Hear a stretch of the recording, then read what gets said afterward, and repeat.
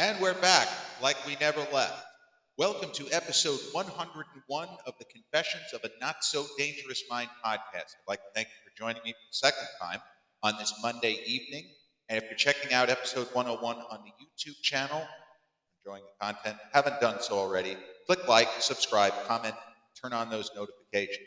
Or if you're catching up with this episode on the audio platforms such as Spotify or iTunes, same general rule applies. Click like, subscribe, turn on those notifications. Since I've had a good reaction so far to the series I began last week, which I'll go back to every now and again, most underrated film performances, I'm starting a new series right now in episode 101 called The Best Movie You Never Saw. Now, that's not a literal designation, because the truth is many people watching a podcast like this will have seen the movies that I'm going to talk about. But if you have, you probably like it, enjoy it, maybe are even in a kind of following, because this is a kind of movie. These will be the sorts of movies that have a hardcore of rabid fans in many instances. But there are going to be plenty of people, especially young millennials and Gen Z, who will not be familiar with the films that I'm going to get into. And today's movie, the first up movie, the best film you've never saw, is Alex Proyas. He did iRobot with Will Smith, just for reference. Alex Proyas' 1998 science fiction masterpiece, I don't use that word lightly, Dark City, which was released to theaters 26 years ago tomorrow. It hit theaters February 27, 1998. And I saw Dark City on its opening day. The early buzz, early 1998 era internet, it's nothing like today, but there is enough movie reviews printed online. Rotten Tomatoes existed back then. And my favorite movie critic of all time, may he rest in peace, the extraordinary Pulitzer Prize winner, who's on TV, he wrote for the Chicago Sun-Times for decades, Roger Ebert. I had heard about the movie Dark City. I had seen the trailer, which I thought was really kick-ass, awesome trailer. And I was interested in seeing the movie, but there are plenty of films, especially in the decade of the 90s, which, as I've said, the greatest decade for movies ever. Rounders, 90s, Pulp Fiction, 90s. Okay, just those two here among what's presented in front of you. But trailers were better in the 90s. And there were plenty of movies which had a great trailer, and then when you saw the film, not so good. Dark City had a phenomenal trailer, though. And I was already a fan. I wasn't that far out of New York University Film School. I graduated the previous year. I was still less than a year and a half from having done coursework.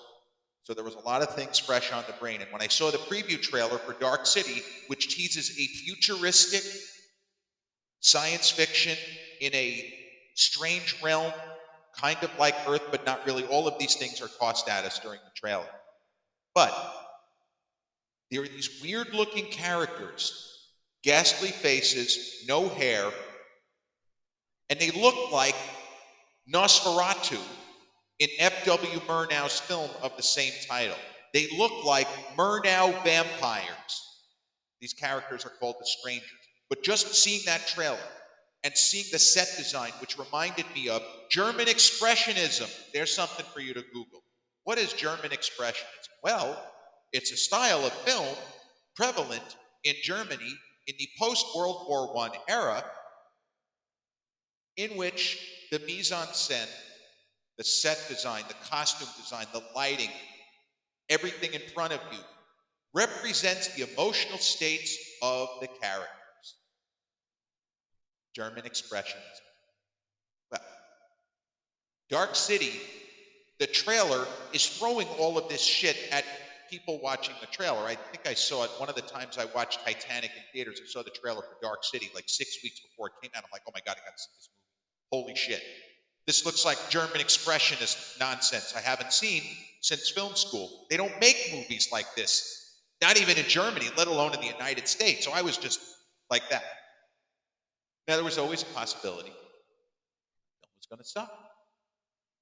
Nowadays, we would get pre-release buzz and chatter, and like what we see now, and this is not a criticism, with Dune 2 getting incredible reviews overseas.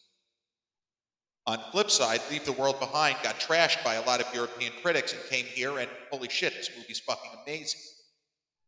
So I logged onto my old school dial-up internet the morning of February 27, 1998. Got back from Beth Francis Powerhouse Gym. I logged into my AOL account and I went to the Chicago Sun-Times, knowing that Roger Ebert, who was still healthy back then, years before he got sick, years before I had the opportunity to see him speak in public at a book, it wasn't a book signing, it was sort of a, he just basically gave a lecture while he was promoting the book, Would Be More Accurate. An unbelievable speaker, by the way. Another reason I love Ebert, because I did get to share the same space with him and see him do his thing in person and just talk movies like the genius he was. But I logged on to the Chicago Sun-Times, and the tab was set for Roger Ebert's homepage. And he always posted reviews of movies that were being released that day. Typically sent them to the internet the night before. But I logged on, and Roger Ebert gave a 4-star review to Dark City, which is exactly what I was praying for. Honestly, I would have signed up for 3 stars, and he and Gene thumbs up. Roger gave a lot of movies 4 stars. He was a very hopeful movie critic. He was not as rough as a lot of other famous movie critics, such as Pauline Kael or John Simon or David Denby, who was my second favorite critic.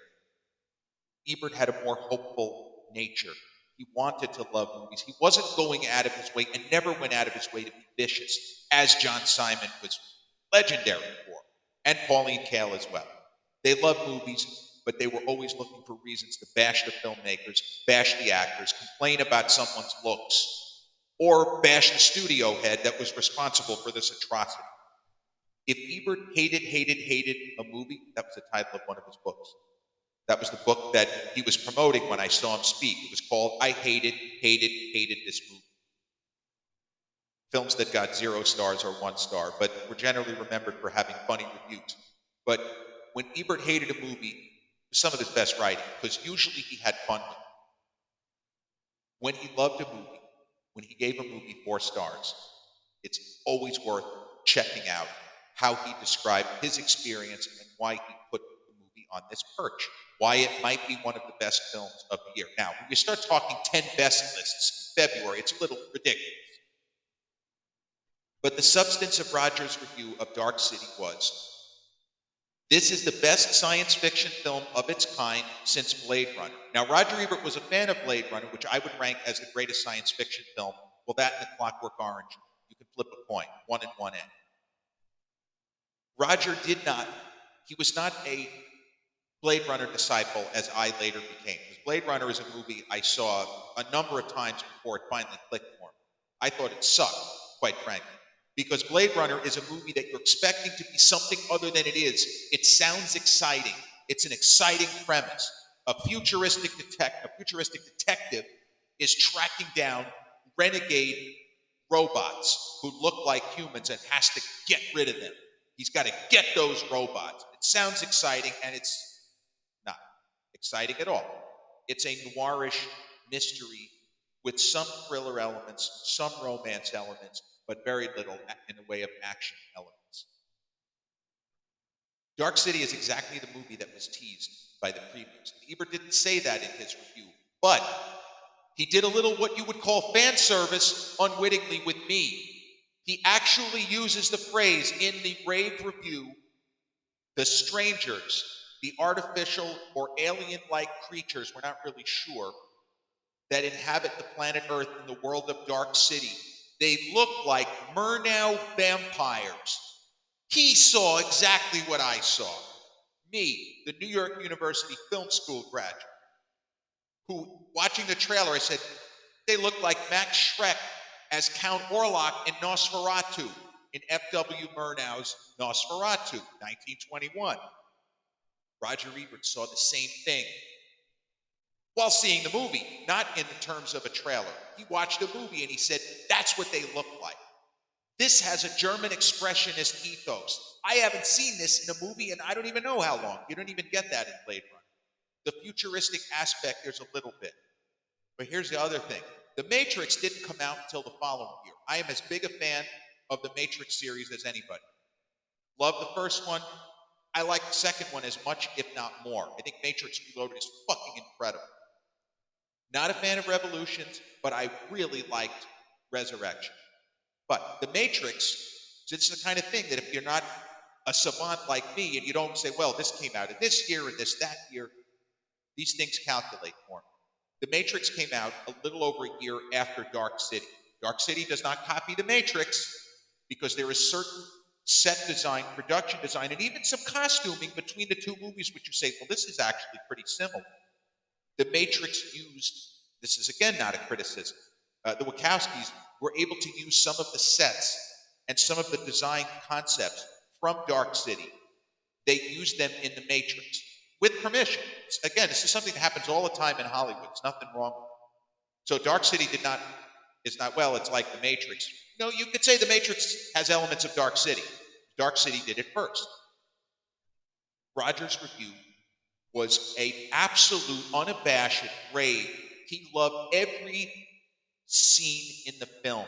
He loved the story, the mystery of it. Kiefer Sutherland's character, which is a very mysterious and atypical role for Kiefer, who was a few years away still from playing Jack Bauer on the incredible TV series 24. And Kiefer, it was already a decade since he played the vampire in The Lost Boys and the horrendous kid in Stand By Me. Love Kiefer Sutherland. He's terrific, doing something different. It is not the typical suave or cocksure, forceful persona. He's playing a doctor who sometimes comes across as if he's scared out of his mind, and he probably is. The movie is not about acting. It's not about performance.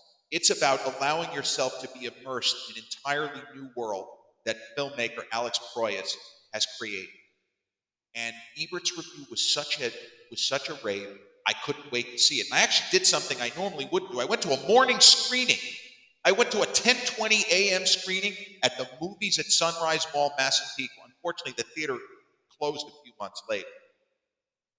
And I was riveted. This is not the director's cut. This is another movie where Proyas had submitted a cut. The studio said, we need a little more explanation. I think that the theatrical version is phenomenal. I've never actually seen the director's cut. Again, just for reference. Fans will argue either one. It's like with Aliens, where I happen to prefer James Cameron's director's cut, but the theatrical version, which is leaner and tighter, is still an incredible film. Without seeing the director's cut of Dark City, I'm going to go on record and say, it can't be any better. It might explain more and be more illuminating, but I don't think it's, oh my God, this is a much better film, because Dark City is just about perfect, as Roger Ebert said. Now, again, Roger Ebert, in February of 1998, in that review, indicates, well, it's certainly the best film that I've seen so far. This 1998 was a bit of a controversial year as far as the Oscars, which we know are coming up soon. It looks like Oppenheimer is going to take the major awards. I was hoping maybe Paul Giamatti for the holdovers. Doesn't look like it's going to happen. I think Oppenheimer is going to take picture, certainly going to win director for Christopher Nolan.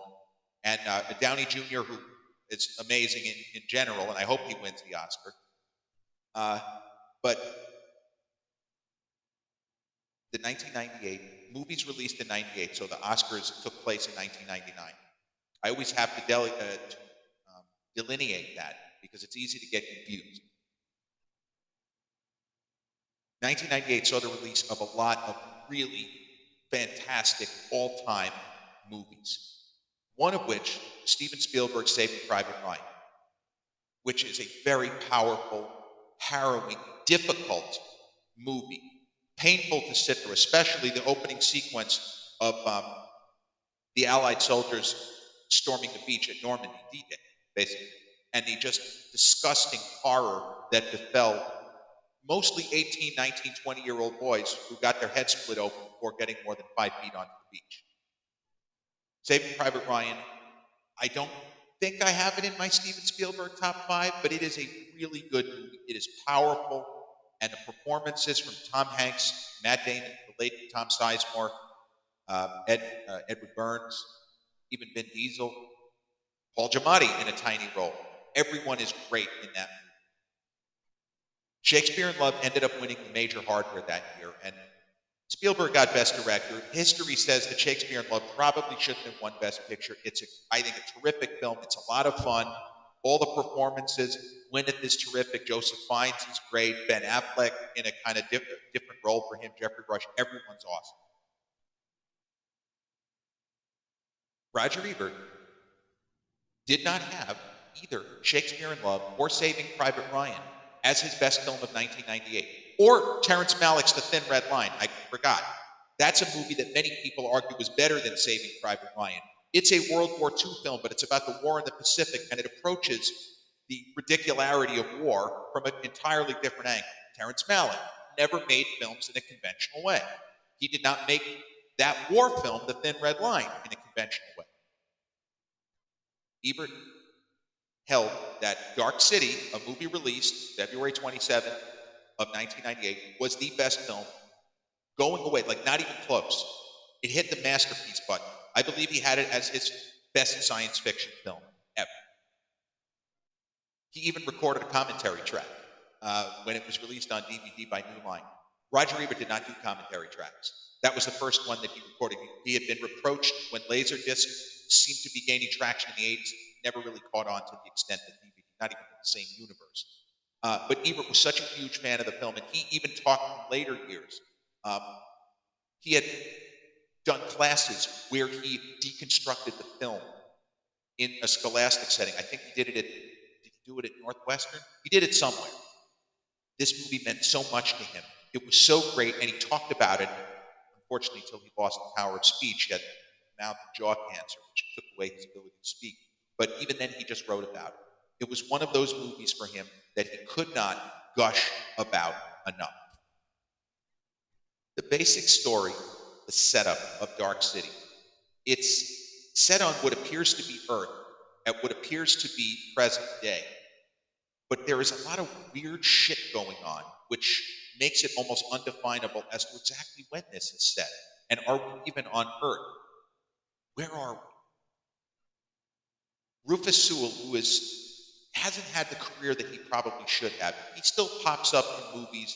He had a pretty juicy role in M. Night Shyamalan's film from, I think it was 2021, called Old. I thought the movie was terrible. And I'm a huge M. Night Shyamalan fan. That was a movie with a great premise. There's huge chunks of it that are just awful. I hated it. I saw it in theaters too. Hated it. But Rufus Sewell has a pretty juicy role there, and I just think that his character is so absurd, it spoils the performance.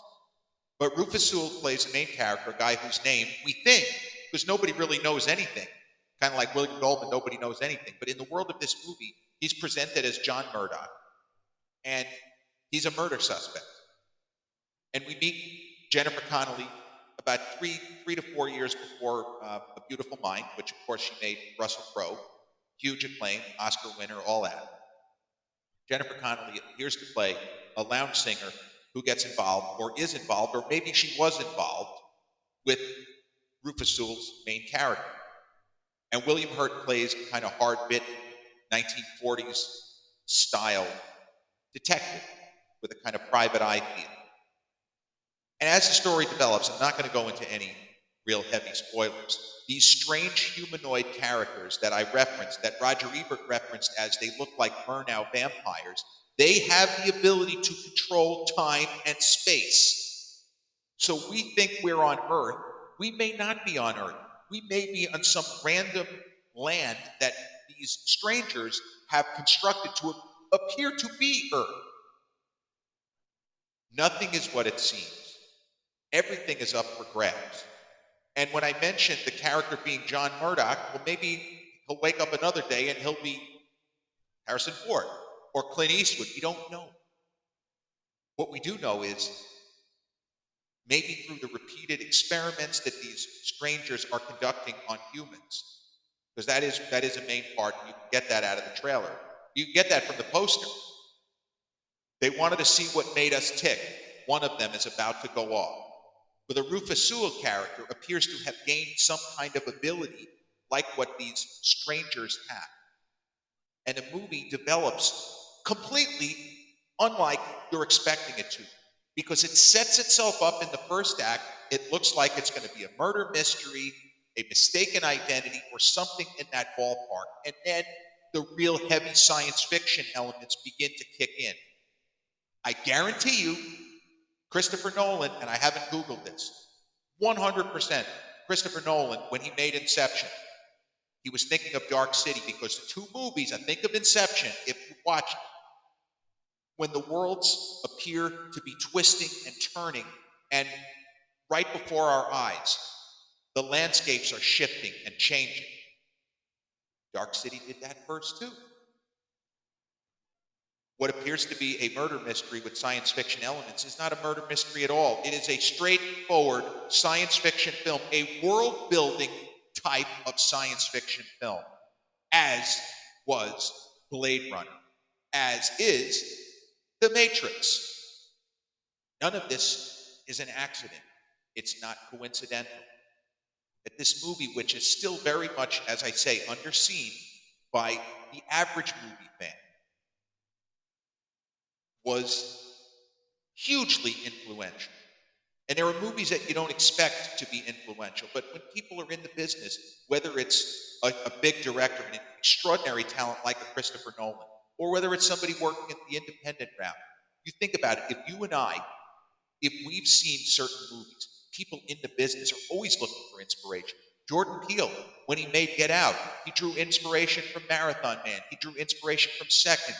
He drew inspiration from The Stepford Wives. He drew inspiration from the original Manchurian Candidate.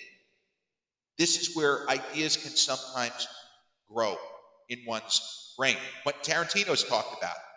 He was a huge fan of various kind of shitty movies and TV shows. He took ideas and he made them great.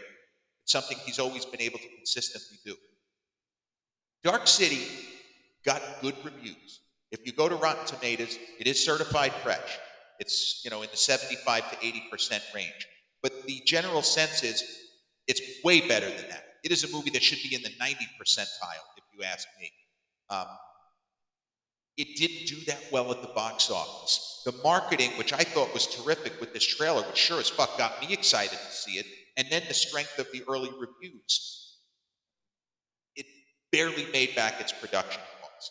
And the career of Alex Proyas, so as I say, he did do iRobot and he's done other movies, but he got that gig because whoever was running that studio that produced the Will Smith, based on, I guess, the Isaac Asimov novel, they must have been huge fans.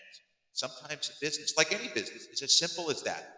You find somebody, I really love your work, like literally, I love your work, and we think that you're the right person to direct this film, even though it's going to be a much bigger budget. Now, Dark City was not a small budget.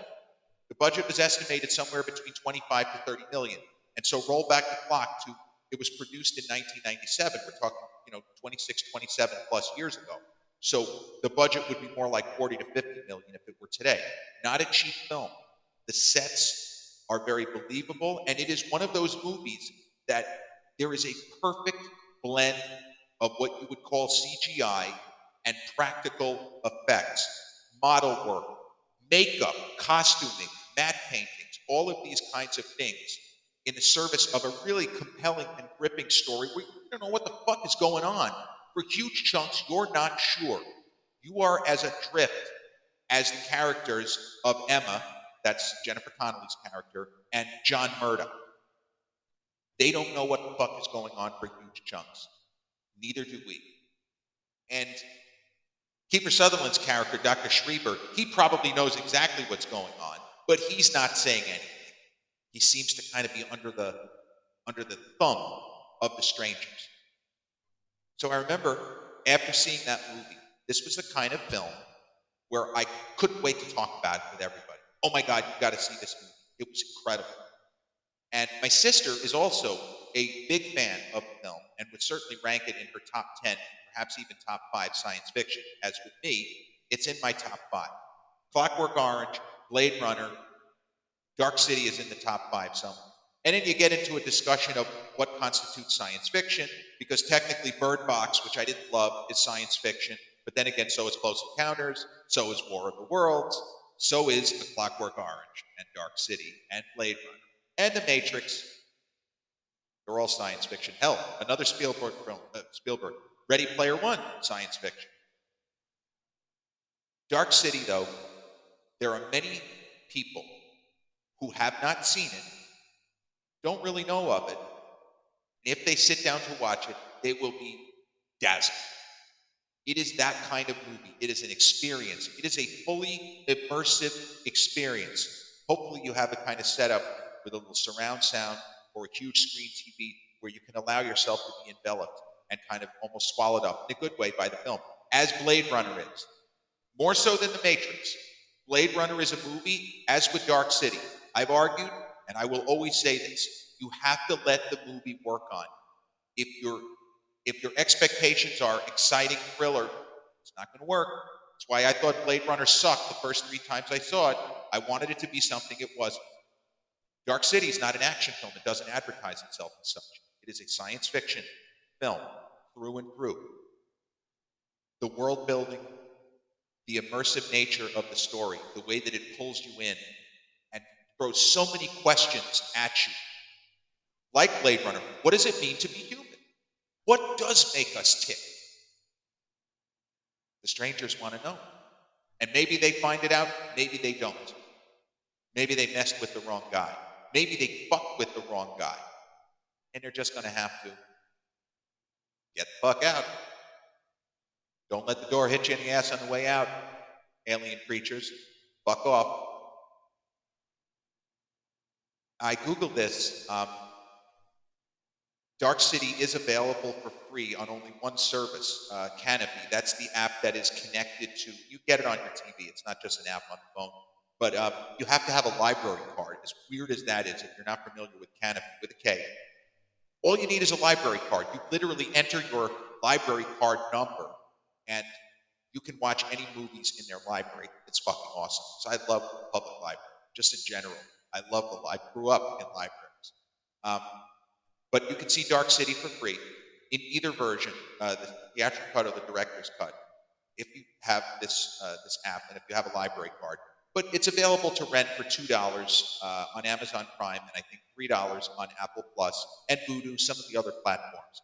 I know I say this to you a lot, and I don't ever want to spend anyone else's money, even $2. It's not mine, it's yours. But if you are a science fiction fan, if you are a fan of The Matrix, if you're a fan of Blade Runner, if you're a fan of more recent science fiction like War of the Worlds, hell, like Independence Day, watch Dark City, 1998, directed by Alex Proyas. Allow yourself to be immersed into the extraordinary world the filmmakers create and the terrific performances by Rufus Sewell, Jennifer Connelly, and the late, great William Hurt. Go see it. And with that, we've reached the end of episode number 101, the first in a series called The Best Movie You Never Saw, or You've Never Seen. Either way, they both work. It's either the best movie you've never seen, the best movie you never saw.